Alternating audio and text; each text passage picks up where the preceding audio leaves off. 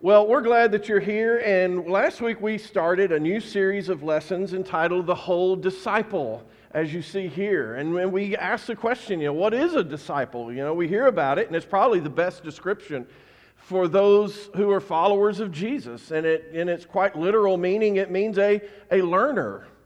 But to be a disciple, it's not. If I say I'm a disciple, then I can't just say, well, I'll just pick and choose certain things that I want to do and want to live by. No. There's a wholeness and wanting to be everything that Jesus was. And to be that in our lives. And as we stated last week, discipleship, it's not something that just happens overnight. Folks, it is an ongoing process. We are continually developing into the people that God wants us to be, but we've got to be dedicated to that idea. And so last week we started by talking about thinking biblically. Really, that's where it all begins, because everybody has a worldview. Everybody has a way in which they look at the world, and that's where we develop our values. It's where we develop our beliefs. And so it's important that we have a belief system, a value system that is based on God's Word. And if you remember last week, I challenged you to do these 4 things. And I'm not going to make you raise your hand if you were here, whether or not you did these things this week. But I do want to ask you this. If you didn't do these things, are you really serious about being an all-out disciple of Jesus? This is about as simple as it gets when it comes to following Christ. And we can't do what we're going to talk about today unless we first get to this point in our lives. And that doesn't mean, okay, well, you know what, I read 4 times this week instead of 5 times. Look, it's not about, the Bible doesn't say, okay, you got to do 5 times. I just challenged you with something, okay? And I would love to see this become a real habit in your life, because how can I know what God's will is for me in my life if I'm not reading it? And if I'm dependent upon Tracy, and if I'm dependent upon Peyton, or any of our teachers to tell me what I'm supposed to believe, then I'm not a true disciple of Jesus. I've really got to get into this thing. And when we talk about, who we are and the covenant, we talked about our covenant as a church family. And one of the things under the topic of I will serve in the ministry of my church, the very first thing, a part of that is, I will study my Bible. And so, if you want to be a part of this church, listen, we're challenging you. We're telling you, listen, this needs to be a part of who you are. And it's not because we said it, because we made some covenant about it. It's because we put this in because that's what God tells us, and we want to put that out before you. So, a true disciple thinks biblically. And it's important because what we're talking about today is godly character. It's about godly character. Godly character can be defined as the ability to discern what is good and bad according to God. And how are we going to know that unless we study God's Word? And it's about surrendering your life. It's not just knowing what's right and wrong. It's about surrendering your entire life to that of Christ. It means I've got to quit surrendering my life to myself. I've got to surrender it to something bigger. And we look out in our world and we can say integrity is a real problem. Would you agree with that? Integrity is a real problem. So I went on and I thought, you know what? I want to look up the least trusted professions. And Gallup poll does this every couple of years. They put this out there among the American people, and they say, what professions are least trusted? Anybody want to guess what the number 1 least trusted profession? Lawyers. Wow, man. Adam, you're in trouble, brother. No, members of Congress. There we go. Members of Congress. Anybody want to guess number 2? It's not lawyers. What? A medium? No. Media. Oh, no, you're close, though. How about, who said car salesman? All right, Steve Hoskins. I wish I had a prize to give you, Steve. We'll give you a discount at a car place. But anyway, car salesman. And so I went back and I looked at some of these from the years past of the Gallup polls, and these two were always on the bottom. I mean, just even there was a couple of polls I looked at that weren't Gallup, and these two were always on the bottom. Now, to show you a few more, advertising practitioners, in other words, the advertisers that put out there, in other words, we believe we don't really trust what they're telling us. Business executives, lawyers, there you are, journalists. Now, let me say this because I think it's important. It doesn't mean that just because a person is in that profession that they are not trustworthy people, okay? So you need to understand that. It's like one lawyer I heard say one time, he said 99% of lawyers give the rest of us a bad name. And so, that's what some of y'all get that later. But anyway, but just to make you feel a little bit better, clergy is not very far down. Yeah, we're right past nursing home operators. And actually, you can go on these things and they'll tell you why these are not trusted professions by the American people. Again, this is just their general feeling of things. And this goes to the Roman Catholic sex scandals. This goes to Protestant leaders who are becoming more and more affiliated in politics and with politicians and political parties. And they look at this and they say, you know what? We don't trust clergy because of that. And it also shows us that the things that we do, it affects a big group of people, right? It affects a large group of folks. And so we could sit down and we could point fingers at folks and we could say it's their fault or it's their fault, but that's not what we're here to do, is it? We're here to look at ourselves, and we need to ask ourselves about being disciples of Jesus. Where do I fall in these things? Do I ever steal from my employer, even if it's just some office supplies? Am I the kind of person who has cheated on their exams in school? Am I someone who is never on time for work? Or I'm always leaving early?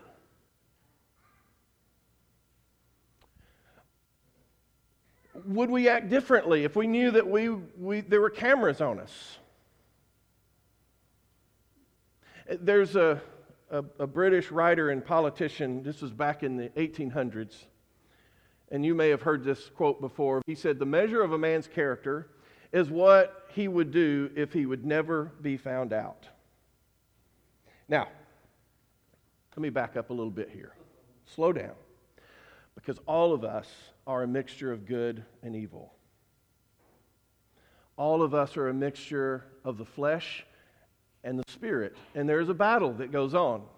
Joe, when he gets back into 1 Peter next week, eventually he's going to get to this passage.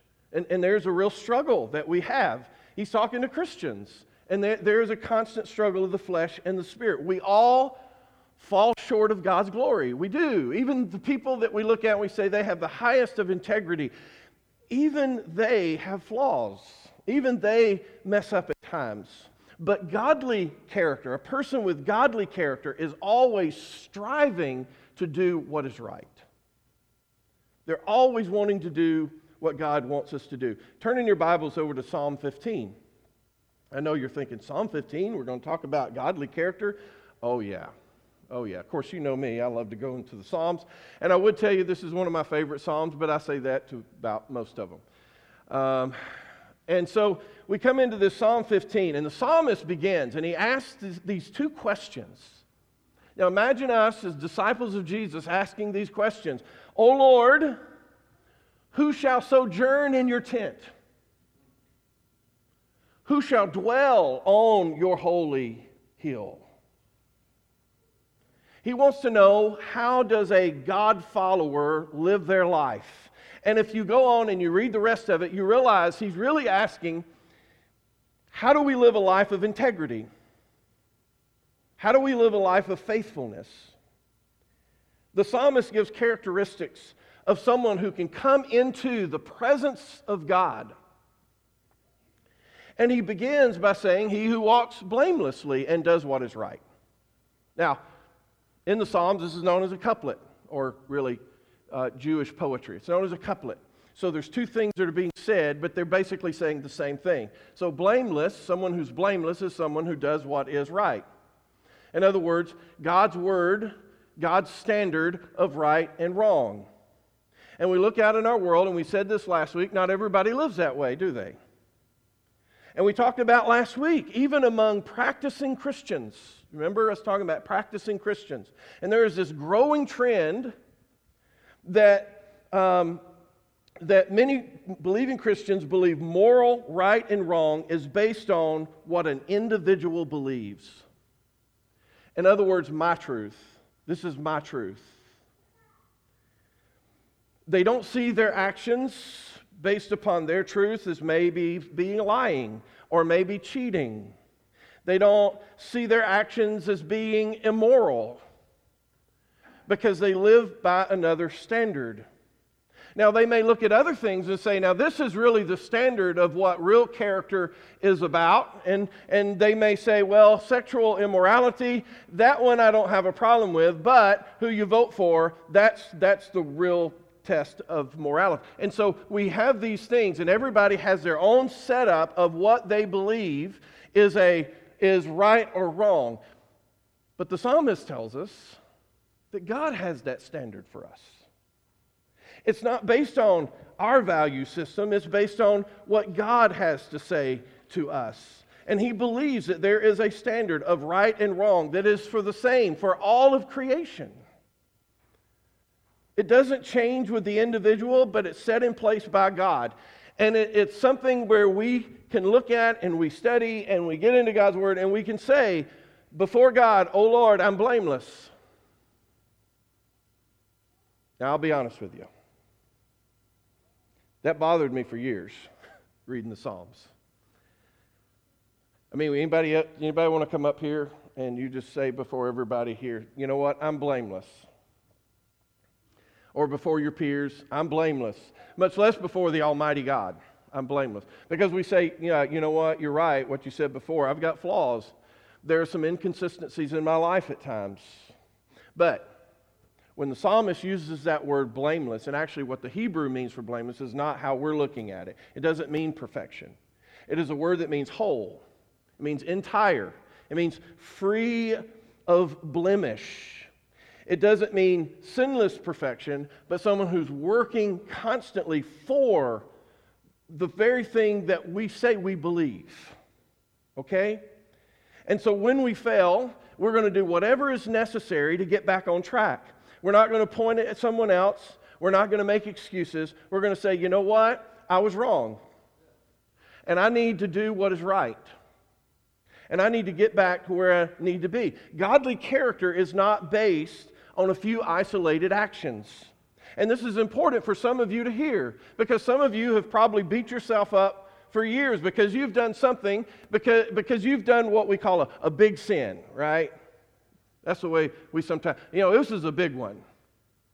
But here's the thing, we're not judged based on these certain incidences or isolated situations of our actions, but the whole of our lives. King David. Come on. He was the greatest king. He's a guy who had great integrity. He was a man after God's own heart. Did he have flaws? Did he mess up? He messed up big time. And not just Bathsheba, but also having Bathsheba's husband killed. And then later on he brags about his army. But the whole of his life is that this is a guy of great integrity. And you could flip that. You could look at King Ahab. King Ahab, one time he did something that was noble at the end of his life. But if you look at the whole of his life, but if you look at the whole of his life, he was a bad dude. So it's not based on isolated bad things you've done or isolated good things you've done and then you've done a lot of bad in your life. It's about the whole of our life. That's how we stand before God and say, oh Lord, I'm blameless before you. I'm striving with everything I've got. I know I'm going to make mistakes, and when I make those mistakes, I'm going to do everything I can to get back into the grace that you want me to be in. In the Bible days, it took several hours for a master potter to mold, to fire up, and then finally cool down a piece of pottery. But because of these old furnaces, they didn't burn evenly most of the time. And so what would happen is, as it started to cool down, cracks would develop. And a true potter, they would destroy that piece and then they would start over again. But there were some potters who decided, well, instead of starting over and taking all that time again, I'm going to put some wax in those cracks and then I'm going to paint over the whole thing. And then they would sell it and everything would be great for the first several times that they would use it, but eventually the wax would melt from the heat. And eventually those cracks would come out. And that's why these honest potters, they would put on the bottom of their pottery without wax. And it meant that this was a vessel of integrity. And it also is telling them, I'm a person of integrity. And we talk about being a godly character, living a blameless life. We're talking about we're people who are without wax. We're not pretenders. We're not perfect. We know that we have cracks, but we don't cover those things up. We fix it. We do what is necessary. And if you look at Psalm 15, he goes on and he says, living this blameless kind of life is about your speech. You're someone who speaks the truth in your heart. In other words, you speak with sincerity. You speak a truth that you want other people to understand it. It's not about just, throwing this truth out there and just, blasting people away and saying, well, I'm just telling you the truth. You ever met people like that? Do they really want you to know the truth, or are they just wanting to hit you with the truth? But a person of integrity, they speak it from their heart. That's a different thing. And he also says in verse 3, speaking of speech, they refuse to gossip. They refuse to harm their neighbors. They refuse to speak evil of their friends. Their conversations are truthful. They're positive. They build each other up instead of tearing people down. And by the way, these are just some more stuff from our church covenant. I'm going to strengthen the reputation of my church. How do I do that? One is by our integrity, by living a godly life. And in there we said refusing to gossip. Because that's what we are to be. That's who we are supposed to be. Disciples represent Jesus, and a lack of integrity destroys our testimony before the world. We say that we are in a place of grace. We tell people that we are fallen folks and that we need God's miracle of His own workmanship in order for us to be saved. But sometimes we don't give people the benefit of the doubt. Sometimes we relish when other people stumble. Usually it's to divert attention from ourselves. You keep going, verse 4. And he tells us, people of integrity, they despise blatant sinners and they honor faithful followers of the Lord. A true disciple of the Lord, they hate what's evil. They hate what God hates. They love what God loves. They understand that there is a difference between good and evil. There is a difference between something that is holy and irreverent. They choose their close friends carefully because they don't want someone who's going to pull them away from this relationship that they have in Christ. And if you're wondering if that person is you, then I want you to just sit here and just think for a second. Get these people in mind. Who is it that you admire? What kind of people do you admire? Get some people specifically in your mind. Who is it that you admire? Who is it that the people that you want to be like? And now ask yourself this, are they a person of high integrity?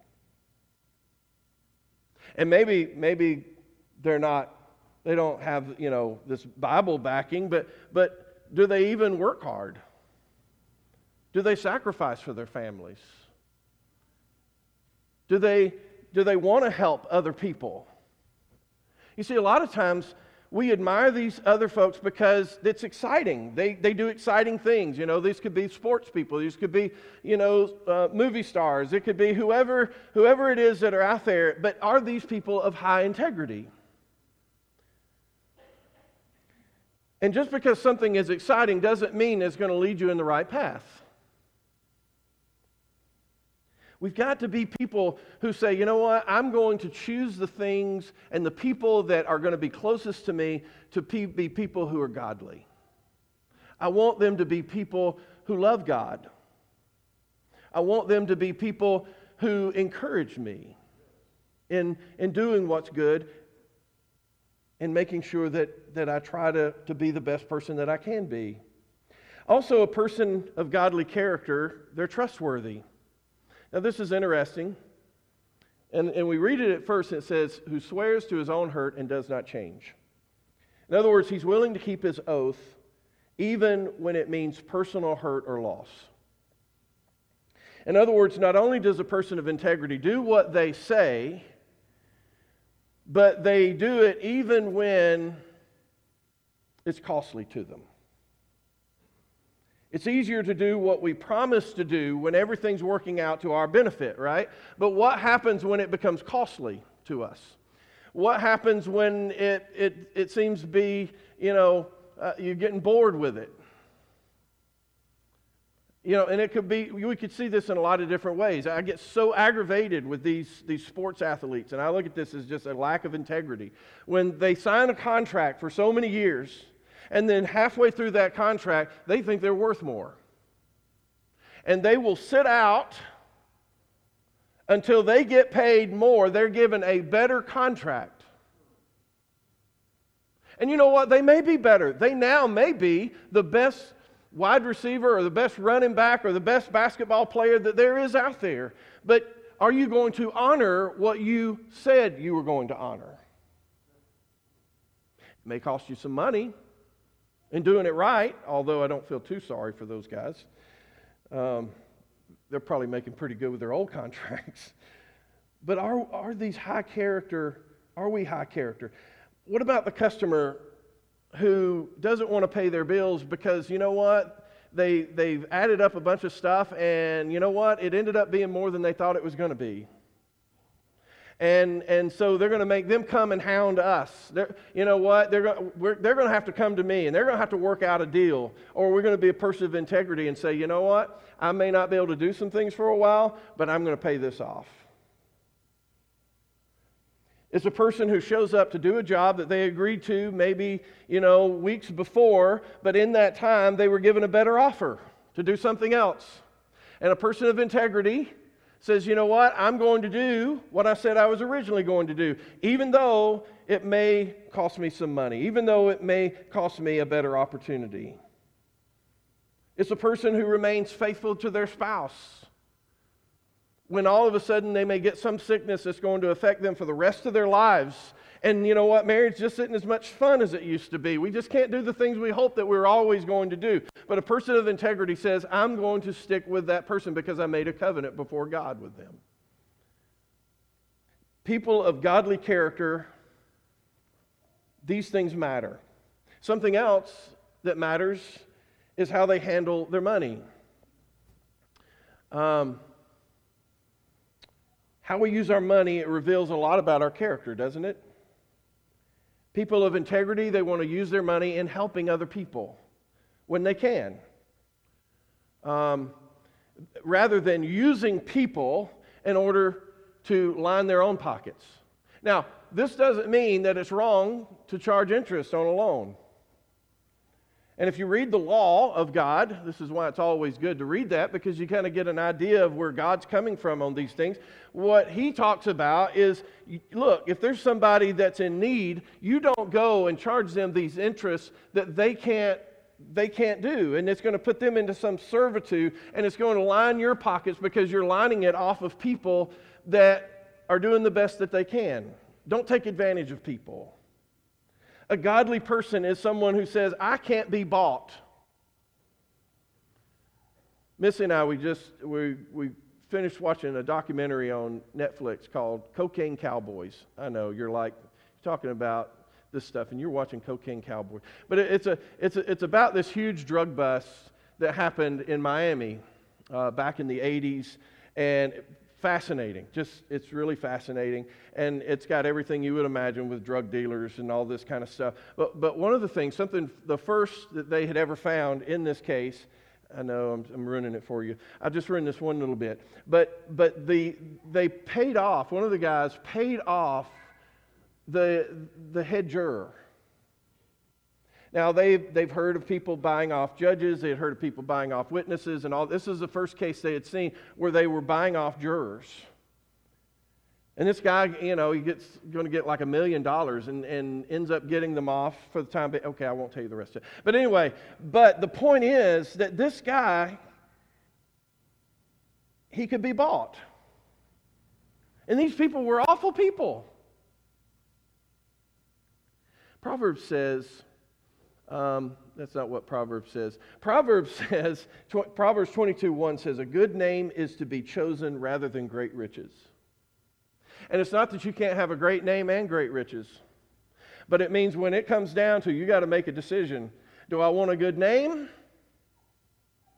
And I may not have as much over here, or do I want a lot of money and I'm willing to sacrifice my name? Because let me tell you something, that juror, his name is mud. It's mud. And you know what? We can do these kinds of things that absolutely ruin and tarnish our reputation. And not just our reputation, but anyone who has that last name. Then I'll really get preaching. So David ends his psalm this way. He says, he who does these things shall never be moved.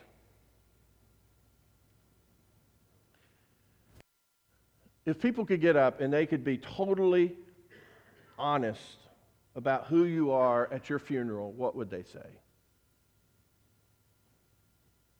And I think all of us we hope that one day that people are going to look at us and say, that was a person of godly character. That is a person that in their life, they lived in such a way that I saw Jesus at times. Because that's who they were. Now, I'm going to tell you this. The psalmist never says that people of integrity are not going to have problems. Because I'm going to tell you something. If you have high integrity, if you have true godly character, they're coming after you. The world's going to come after you. They don't like it. They're not going to honor you. Your godly character, it may cost you financially, folks. You may say, you know what, in my job, it may be something my boss wants me to do, or I'm asked to do something that I know is illegal. I know it's like borderline stuff here, or you know what, it's something that's really going to hurt another person, and you got to make a decision right then, and you may lose your job. And in those times, that's where it's great. You get in there and read about these people of high godly character like Daniel. Daniel, he's taken off to Babylon. And he made a determination. He says, I am not going to allow myself to be defiled in Babylon. I'm not going to allow it. And he began to make these choices that because he made those choices, he began to suffer. And those of you who grew up going to children's Bible class, you may remember one of the things that happened to him. Remember Daniel in the lion's den? It's because of his integrity that he was put into that place. But here's the thing. Even though we may suffer because of our godly character, and we will, what we learn is, the Bible tells us, it's just going to develop more character in us. Romans chapter 5, 3 and 4, he says, not only that, but we rejoice in our sufferings, knowing that suffering produces endurance, and endurance produces character. And our character is what produces hope. Person of integrity, they are people who live without regret. You're able to go home every night and put your head on your pillow, and you're able to sleep. And despite how you're treated in this world, the world will eventually respect you You may say, whoa, whoa, whoa, isn't that a contradiction what you just said? No, no, no. The world's not going to honor you, but eventually they will respect you. They may not agree with you, but they can learn to respect you. You know, King Darius. King Darius is a great example of this. He's the one that had to throw Daniel into prison because Daniel broke his decree. And we see that he is in distress about this whole situation. Why is he so distressed about this? He says earlier, it's because he was a guy who had an excellent spirit. He's speaking to his character. And the next morning, after being thrown into the lion's den, guess who is the first guy that runs down there to check on Daniel? It's King Darius. And the very first words out of his mouth are simply this. He says, "O Daniel, servant of the living God." Do you think he knew who he served?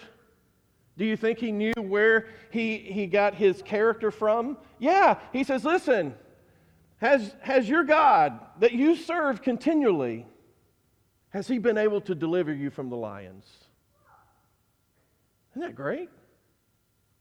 Now, he's not believing in this God. He's not following this God. Darius is not. But he knows who Daniel is, and because of that, look at what's this. Because of that, Daniel is able to testify to the goodness of God. My God sent his angel and shut the lion's mouth, and they have not harmed me because I was found blameless before him. And also before you, O King, I have done no harm. And that's what people are going to find out with us. When we have godly character, we're not trying to harm other people. And they're going to know that. And they're going to fight against us.